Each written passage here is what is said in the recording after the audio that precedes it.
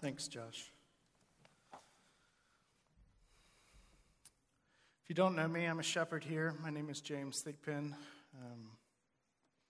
I am honored to be able to bring God's word to you this morning. Excuse me while I get some water.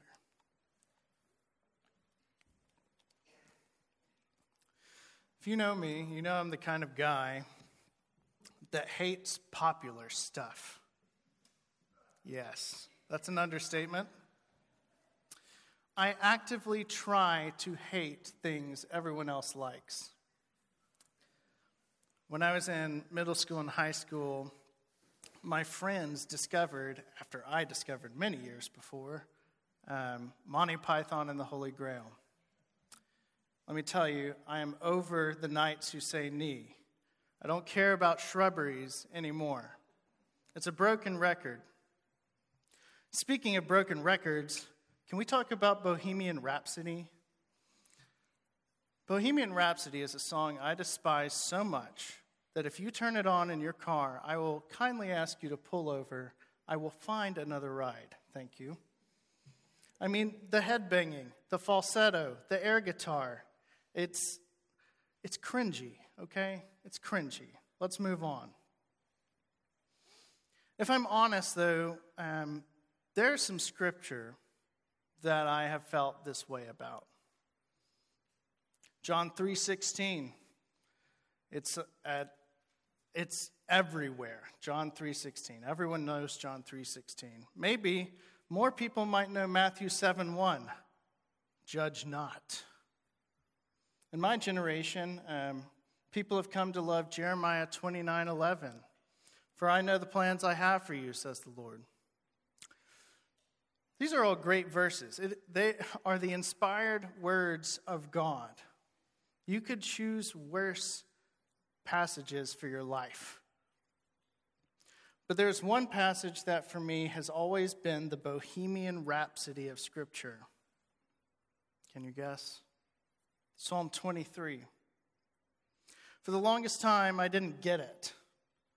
Why does everyone like this psalm so much? There's some truly epic psalms. Psalm 22, right before it. Psalm 24, the King of Glory. Try out 46. We already said 90 together. 110, 119. I didn't get what the deal was with 23. That is until the Lord showed me how much I needed Psalm 23. It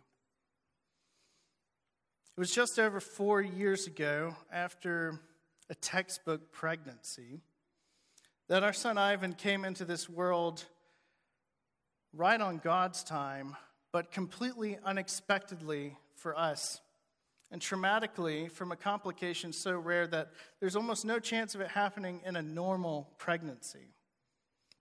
His complications involved Ivan not getting blood or oxygen to his brain for a time we will never know. All of our expectations were shattered as we spent the next 6 weeks in NICU in Nashville. We didn't know whether or not Ivan would survive. We didn't know whether he would have cerebral palsy. That's what we thought he would. We didn't know if he'd ever be able to eat without assistance or walk or just go to school. We didn't know anything. And every day was a struggle. And it was there in the uncertainty and the pain and the every hour on the hour of the nurse coming in and taking vitals while all of us are trying to sleep, that the Lord began to teach me from Psalm 23. And he would continue to teach me as only 5 months later, our house burned. Then COVID shortly after. Then watching Kiriel's mom slowly die of bone cancer. And then, well, all the suffering that has brought us here to this morning. Today, as many of us are coming in here hurting so badly we can't believe it, God gives us words of comfort in Psalm 23. And I'll go ahead and spoil it because I have to tell you that in those words, that promise is not that the pain ends here. In fact, the promises we find in Psalm 23 are not so much about our circumstances or where we find ourselves. Not all the pain that we experience will be healed in this life. Not all relationships will be restored. Our circumstances may never improve. But God gives us a promise of comfort. And that promise is that Jesus is our good shepherd. Let's open up to Psalm 23 and read it together. The Lord is my shepherd, I shall not want. He makes me lie down in green pastures. He leads me beside still waters. He restores my soul. He leads me in paths of righteousness for his name's sake. Even though I walk through the valley of the shadow of death, I will fear no evil. For you are with me. Your rod and your staff, they comfort me. You prepare a table before me in the presence of my enemies. You anoint my head with oil. My cup overflows. Surely goodness and mercy shall follow me all the days of my life, and I shall dwell in the house of the Lord forever. Let's pray. Father, I come to you asking you to be present with us today. Show us the promises that you have for us in your word. Make them real to us. Make us to believe them. Holy Spirit, please open our hearts and our minds. Please be our teacher and our comforter today. In Christ's name, amen. Psalm 23 really demonstrates that old saying that Scripture is like a brook that is so shallow a lamb can walk across it, but an elephant can take a swim. On the surface, the 6 verses here are simple. They're a beautiful picture of what life is like with God as our shepherd. It's not a complicated Pauline epistle. It's not Hebrews. And yet, Charles Spurgeon, for example, just one commentary, Charles Spurgeon spends 20 pages in 8-point font exegeting this psalm. And that's just one. I will spend the rest of my life plumbing the depths of this psalm and sucking the marrow out of every verse and every word, and I hope you will as well. But today, I want to leave you with 4 promises, 4 offers from Psalm 23 to give us comfort and hope for today and the days ahead. We'll see that the Good Shepherd is our shepherd, that the Good Shepherd offers true rest, that the Good Shepherd offers true fulfillment, and finally, the Good Shepherd offers himself. So the Good Shepherd is our shepherd. And this should be shocking. From the very first phrase, this psalm is deeply personal, possibly more personal than any other psalm. We're so used to hearing it that it doesn't even faze us to say, "The Lord is my shepherd." But think about this. In other psalms, the Lord is the king forever, or the Lord is in his holy temple, or the Lord is high above the nations. The closest we even get to this might be that the Lord is our fortress and our shield, or a very present help, or near to the brokenhearted. Certainly, these things are comforting. But to say that the Lord is our shepherd is to claim a deeply personal relationship with the Lord who, when he spoke on Sinai, the Israelites said, "Tell him to stop talking to us. It's too much. Moses, you go up on the mountain and talk to him." This is the same Lord that revealed himself as a pillar of fire to lead the Israelites out of Egypt. This is the Lord whose glory filled the tabernacle, whose presence on the mercy seat was so holy that to touch the Ark of the Covenant was a death sentence. Secondly, this should be shocking because not just that we are claiming a personal relationship with this God, but because this God humbles himself and condescends to the role of the shepherd. This psalm, the very words of God given to David, are a special revelation of the nature of God. The God of the flood, the God of Sinai, the God who led the people to victory in the promised land, reveals himself to us as a humble shepherd. There's nothing glorious about being a shepherd. Well, nearly all of the fathers of the faith, Abraham, Isaac, and Jacob, they were all shepherds. You know why? Because they were nomads, because they didn't settle down anywhere. The reason they were shepherds is because they hadn't formed an agrarian society yet. You may remember that when Joseph brought his father and brothers to Egypt, the Egyptians made them settle in Goshen because they hated shepherds so much. By the time the people enter the promised land, shepherding was relegated to servants or the youngest son, as we see with David. They worked and slept in the fields all day, all night, always with and among the sheep, apart from everyone else, and were responsible for the lives of each and every sheep. I don't know when David wrote this psalm. Romantically, maybe it was when he'd gotten all the sheep gathered together for the night. He pulled out his lyre and wrote this song reflecting on how he took care of sheep and that the Lord was taking care of him. Maybe he wrote it as an old man, surrounded by opulence, having won countless battles and established Israel as a kingdom, having gone through and been saved from his violent affair with Bathsheba and the loss of their son. He looks back and sees the Lord's presence in his life like that of a shepherd, guarding and guiding. But ultimately, more than this is shocking, this is comforting because of God and himself being our shepherd. And because God himself is our shepherd, we can rest assured that his promises are true and that he will fulfill them and that he is more than capable of taking care of us. But first, we need to address an assumption here that we can't ignore. In saying, "The Lord is my shepherd," David rightly recognizes himself as a sheep, a creature that is weak, defenseless, and foolish. He is needy and recognizes it, that it must be unto the Lord that he submits himself fully, that left to himself he will leave the fold, wander into the valley alone, and surely die.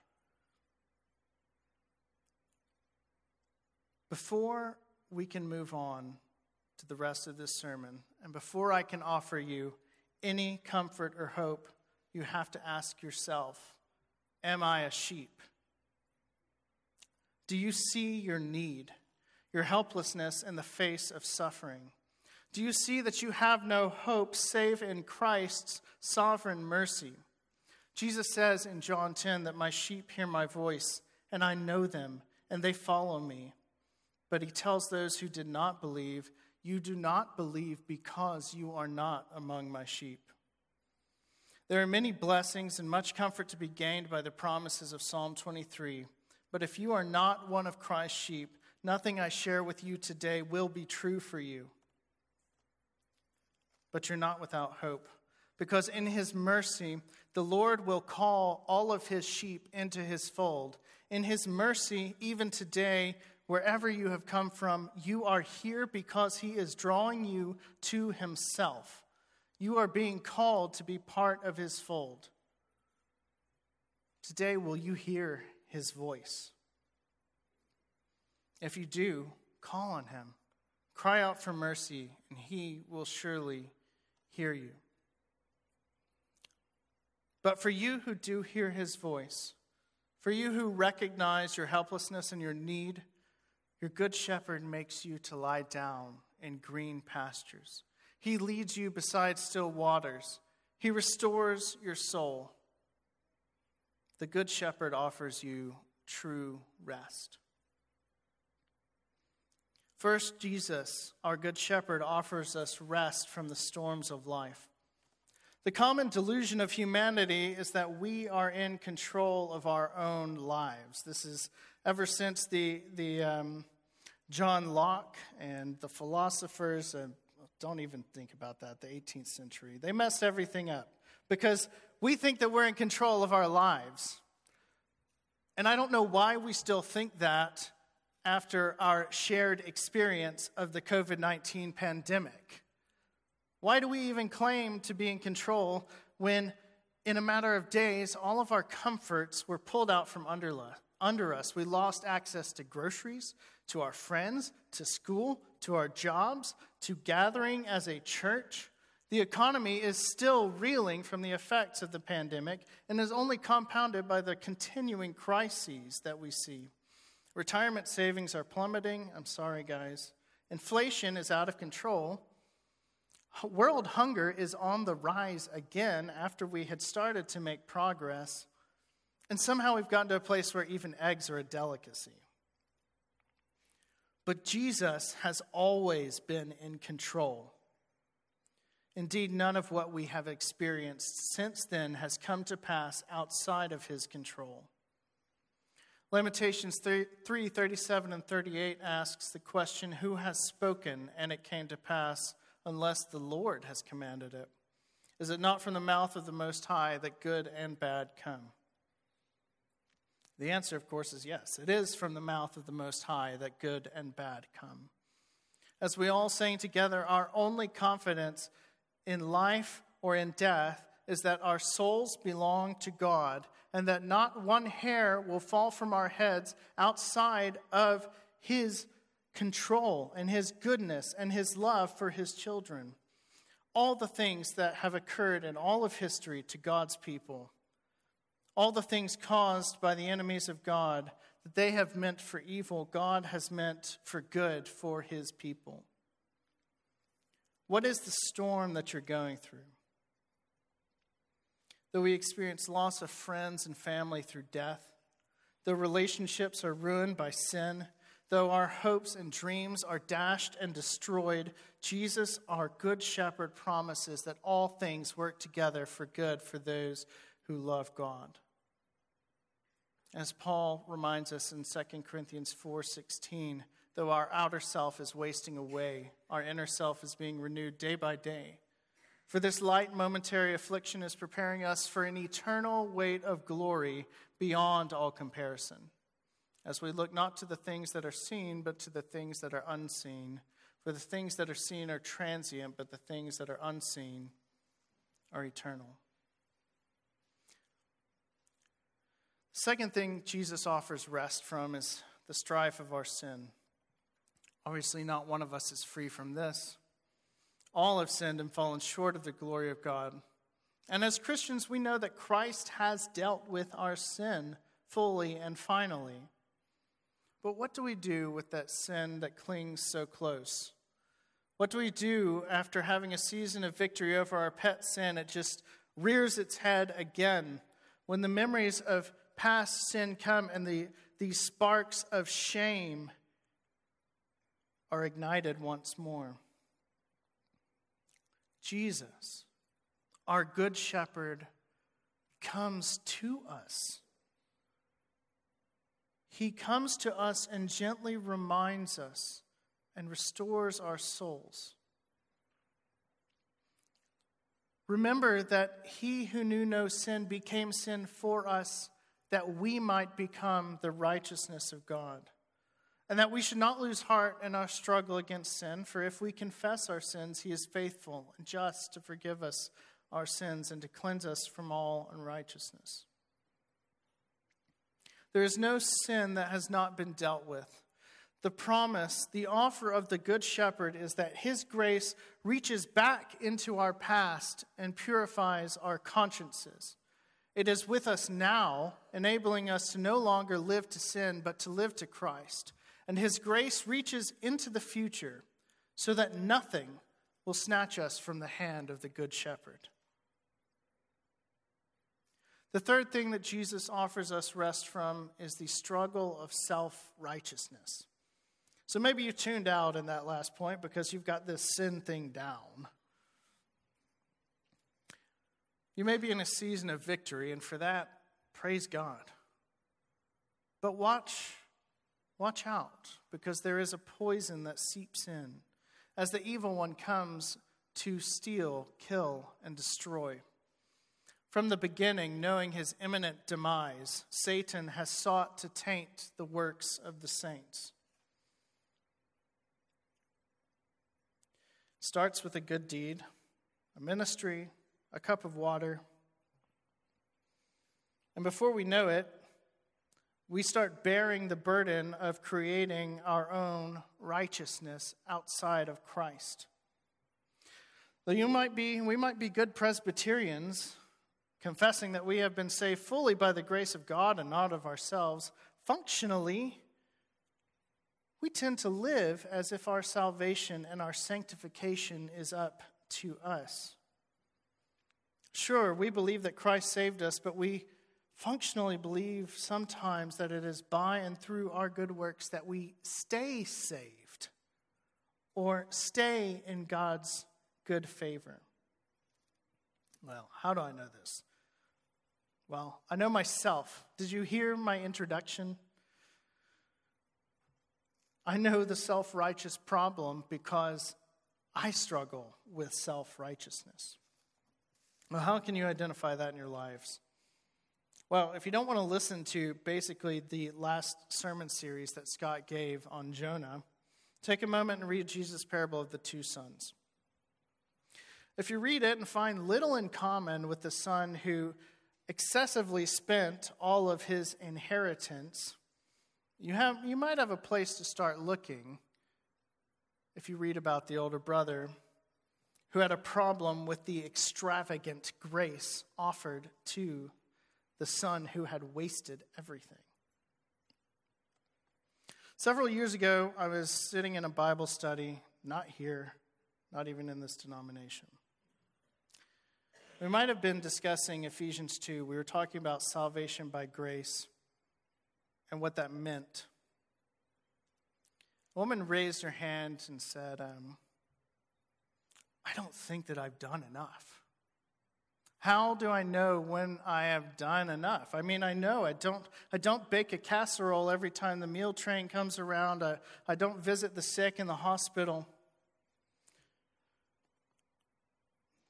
The bell rang, the class ended.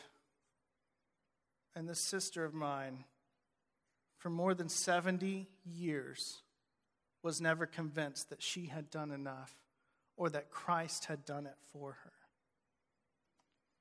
Our good shepherd promises us and offers us freedom from the self-righteousness and the self-made righteousness that we create. He tells us in Matthew 11:29, "Take my yoke upon you and learn from me, for I am gentle and lowly in heart, and you will find rest for your souls. For my yoke is easy and my burden is light." The rest offered by our good shepherd in our struggle with self-righteousness is that we no longer have to seek to inflate our own sense of self or cower under a deflated sense of self. Instead, our shepherd calls us by name. He tells us who we are. And that rest comes to us through Christ's finished work on the cross, freeing us from needing to earn any additional favor with God, either through pride or penitence.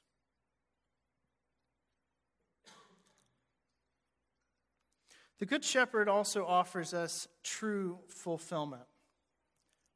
And that's another wonderful thing about being one of his sheep. Because we are given his grace and his rest, not to just lounge around on the green grass and just keep lapping up that water. We are given his grace and rest so that we may walk in the right paths he has set before us for his name's sake. And it is through walking these paths that we will find true fulfillment. Scott has said again recently that one of Redeemer's mantras is that God loves broken and messed up people, but he loves us too much to leave us in our brokenness and mess.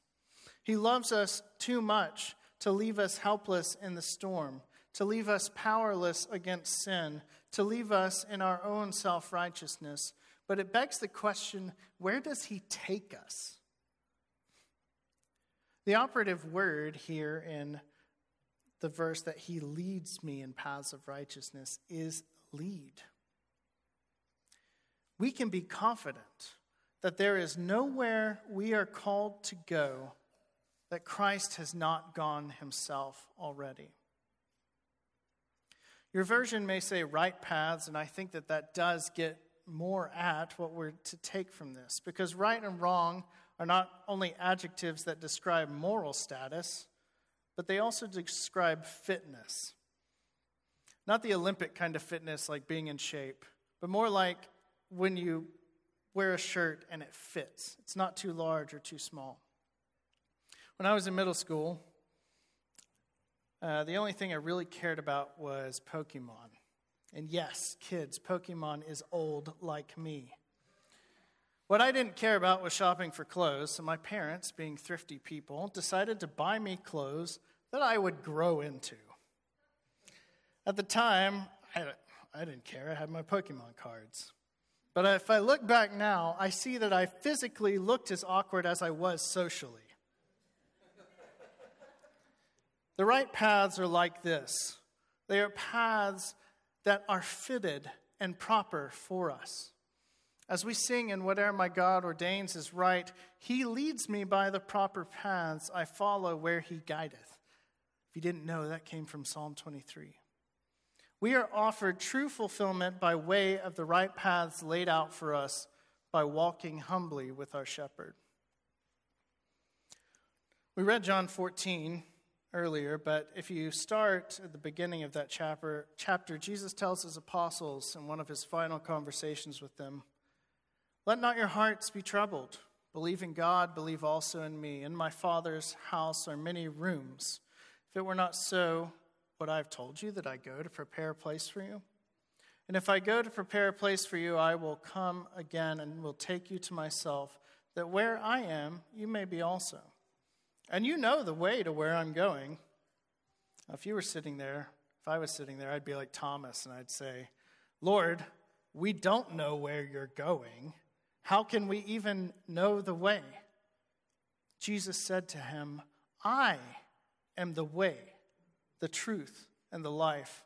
No one comes to the Father except through me. If you had known me, you would have known my Father also. And from now on, you do know him and have seen him." Jesus is telling Thomas and the disciples that he has shown them the way to the Father. It is right and it is fitting for the sheep to follow in paths of humility, paths of love, paths of compassion. But in the end, there is one path prepared for us that we must all tread. It is the path that leads through the valley of the shadow of death. The final thing the Good Shepherd offers is nothing other than himself. If we had hymnals here, what happened to hymnals? When I was a kid, we had them. You could take that hymnal and open it up, and you'd see that in most well-edited hymnals, the hymns are not in alphabetical order. They're ordered by topic. If you look closely at the liturgy Josh prepares for us, you'll see the same thing. We don't sing songs in alphabetical order. The liturgy, that is the order of worship that we walk through, is intentional. It is taking us somewhere. It is taking us from God to look at ourselves after seeing God's goodness, repenting of our sins, and realizing that we can come back to him and that he comes to us. And you can ask Josh more about that if you're curious. In the same way, Psalm 23 is not haphazardly placed in the Psalter. Before we can read, "The Lord is my shepherd," we have to read, my God, why have you forsaken me? Why are you so far away from my groanings?" What is the point of the comfort of the shepherd if we don't know the pain of the lamb led to the slaughter. This is the same path we as sheep will all walk. We are not promised ease. We are not left in the green pastures and still waters, but we are promised the valley of the shadow of death. But there is beauty in this promise, because we aren't simply promised the valley, but that we will walk through it and that we will not walk through it alone. This is not the sermon that I planned to preach a month ago when Scott asked me. I had these grand visions of preaching from Hebrews 8 through 11, and it was going to be good, let me tell you. But today I'm not preaching that sermon. Maybe one day I will. Today is the day that many of us here have seen family, friends, and others walk through that valley. It is the valley of cancer. It is the valley of lost homes and possessions, of children seemingly senselessly suffering. It is the valley of marriages dissolving, of dreams crushed, of jobs lost. But friends, the best news of this scripture passage begins in this verse. How can I say that? First, we are told that it is not the valley of death that we walk through, but the valley of the shadow of death. When Christ first walked through this valley, he did not just die, but he rose. He is the living one, as he calls himself in Revelation 1:19. He tells us, I died, and behold, I am alive forevermore, and I hold the keys to death and Hades. Christ has defeated death so that we don't even have to really face it except its shadow, which is powerless before the living one. Second, as we are speaking of Christ, we see that as we walk through this valley, where is he? He is here with me. And not only that, he is wielding his rod and his staff. One is a tool of kindness, the other a tool of strength. The tool of kindness is the shepherd's staff, that we may call a crook. It is the gentle tool that keeps us on the right paths. The Lord's discipline is never harsh, and it is never overbearing, and it is always just enough to keep us moving forward.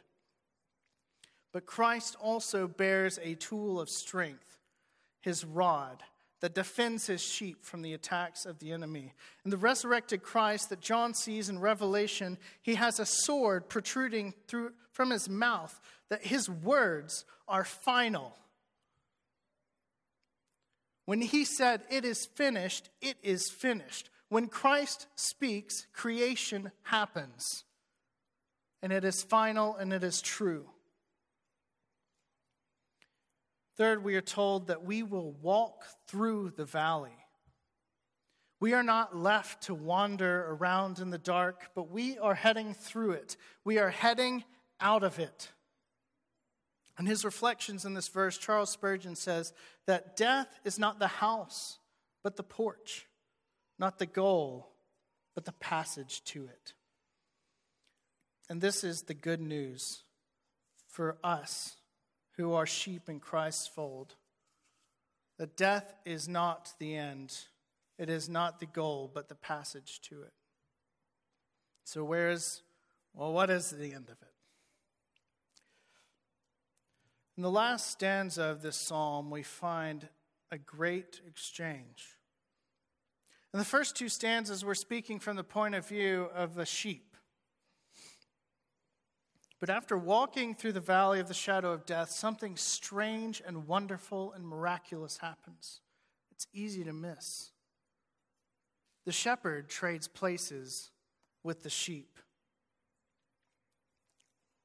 The life of a sheep in historical Israel was nothing glamorous.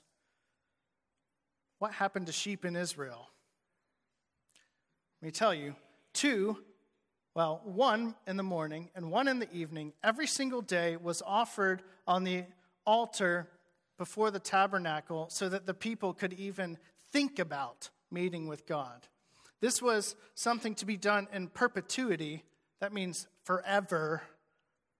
2 sheep every day in perpetuity, forever. One time a year, a sheep was offered as the Passover lamb. It had to be the best sheep you had, without blemish, no broken bones, nothing, and you had to slaughter it and eat it. And yet, our good shepherd becomes our Passover lamb, sacrificed that we may be sprinkled and made clean with his blood. In this great reversal, the sheep are put in the shepherd's place to eat a feast prepared in the face of our enemy, in the face of death. We feast because we have nothing to fear. Death has been defeated. The valley is not the end. The end is the house of the Lord, where we will feast forever. Anointed with oil, an honor reserved for kings, our cups overflow. We have more than enough, and we will dwell in the house of the Lord, not as sheep, not as servants, but as sons, inheritors along with our Savior. Ephesians 2:6 tells us that God raised us up with him and seated us in the heavenly places with him, so that in the coming ages he might show the immeasurable riches of his grace and kindness toward us in Christ Jesus. Friends, right now we weep. We weep for the loss of those who have gone before us. We weep for the lost relationships, for the ubiquitous and ever-present pain and suffering we experience. This week, I don't even know how to describe this week. It was one of those weeks that every single day something else was happening, more pain, compounding and compounding. But it will not always be this way. Our good shepherd is returning. Your pain is not wasted. When he returns, he will make all things new. Hear the trustworthy and true words of the Apostle John from Revelation 21. Then I saw a new heaven and a new earth, for the first heaven and the first earth had passed away, and the sea was no more. And I saw the holy city, New Jerusalem, coming down out of heaven from God, prepared as a bride adorned for her husband. And I heard a loud voice from the throne saying, "Behold, the dwelling place of God is with man. He will dwell with them, and they will be his people. And God himself will be with them as their God. He will wipe away every tear from their eyes, and death shall be no more. Neither shall there be mourning, nor crying, nor pain any more, for the former things have passed away." And he who was seated on the throne said, "Behold, I am making all things new." And he said, "Write this down, for these words are trustworthy and true." And he said to me, "It is done. I am the Alpha and the Omega, the beginning and the end. To the thirsty I will give from the spring of the water of life without payment. The one who conquers will have this heritage, and I will be his God, and he will be my son." Let's pray.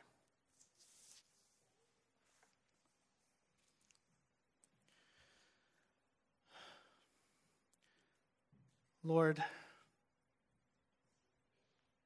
we come to you even without words for the pain that we experience, the sorrow that we now find ourselves in. But though we come speechless, you do not, because you offer that word of comfort, that you are our good shepherd, that you have gone before us, that you have placed us with you in the heavenlies. we thank you that you are our shepherd and that you are near to the brokenhearted. Help us each day to cling to these promises, to know and believe that they are trustworthy and true because you have spoken them. We ask this in Christ's name. Amen.